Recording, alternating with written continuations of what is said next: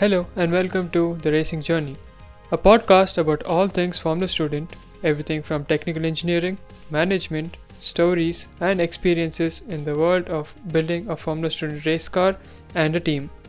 My name is Pranay Ketineni, the captain of Velocita Racing, and let's get started with today's episode. Motorsport, as the world knows, is the game of driving automobiles in a spirited manner, which is defined by Wikipedia as a global term used to encompass the group of competitive sporting events which primarily involve the use of motorized vehicles, whether for racing or non-racing competition. Racing in four-wheels automobiles, cars, is generally governed by FIA, which in French is Fédération Internationale des Automobiles. Sorry for my bad French, or International Federation of Automobiles. Like mentioned before, motorsport is mainly divided into racing and non-racing events. Racing usually includes competitors racing against each other with time or position and is irrelevant to a person's judgment which decides the winner. Racing is again divided into two main categories, open wheel racing and enclosed wheel racing. Formula 1 being the most famous of open wheel racing, it is also the most expensive on the list. And to all my Formula 1 fans out there, cheers to Hamilton on his 92nd win and being a world record setter now. The junior series in Formula World include Formula 2, Formula 3, which were formerly known as GP5000, GP2 and GP3.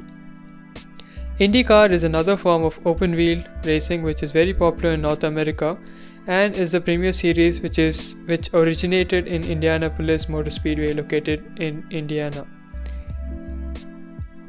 In the electric car realm, Formula E is the blazing new series commenced by FIA in 2014.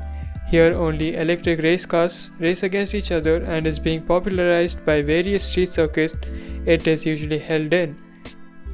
Coming to enclosed wheel racing category, it includes cars as we know them with bodywork around the wheels. Sports car racing is the pinnacle of this form of racing which include GT sports cars, specialized prototype cars in various classes. One of the most famous races in this category is the 24 Hours of Le Mans. For those of you who have watched Ford vs Ferrari, you would know all about this 24 hours of gruesome racing that is held in Le Mans every year. Other enclosed racing cars include stock car racing, which is also called as NASCAR by a few people, which is actually the organizing body. Here, the highly modified production cars are raced around banked ovals for a set number of laps. This is the form of racing the Pixar movie Cars represent. This is also very popular in North America. Touring car racing is one really popular form of racing in Europe where production cars are entered into classes and competed to be the quickest team overall.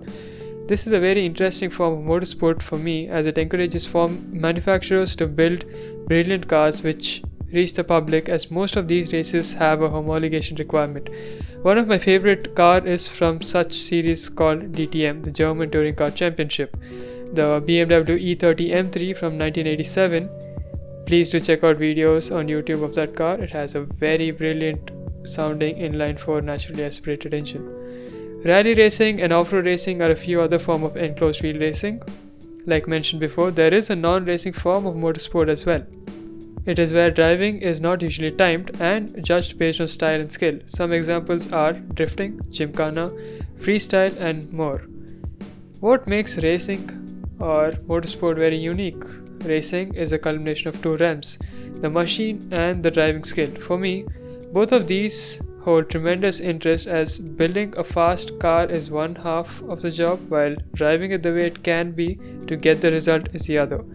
To build the fastest car out there is an engineering challenge which brings out the best solutions, sometimes so mesmerizingly inspired from nature, and most of the time makes me go wow to those engineers who create these marvels.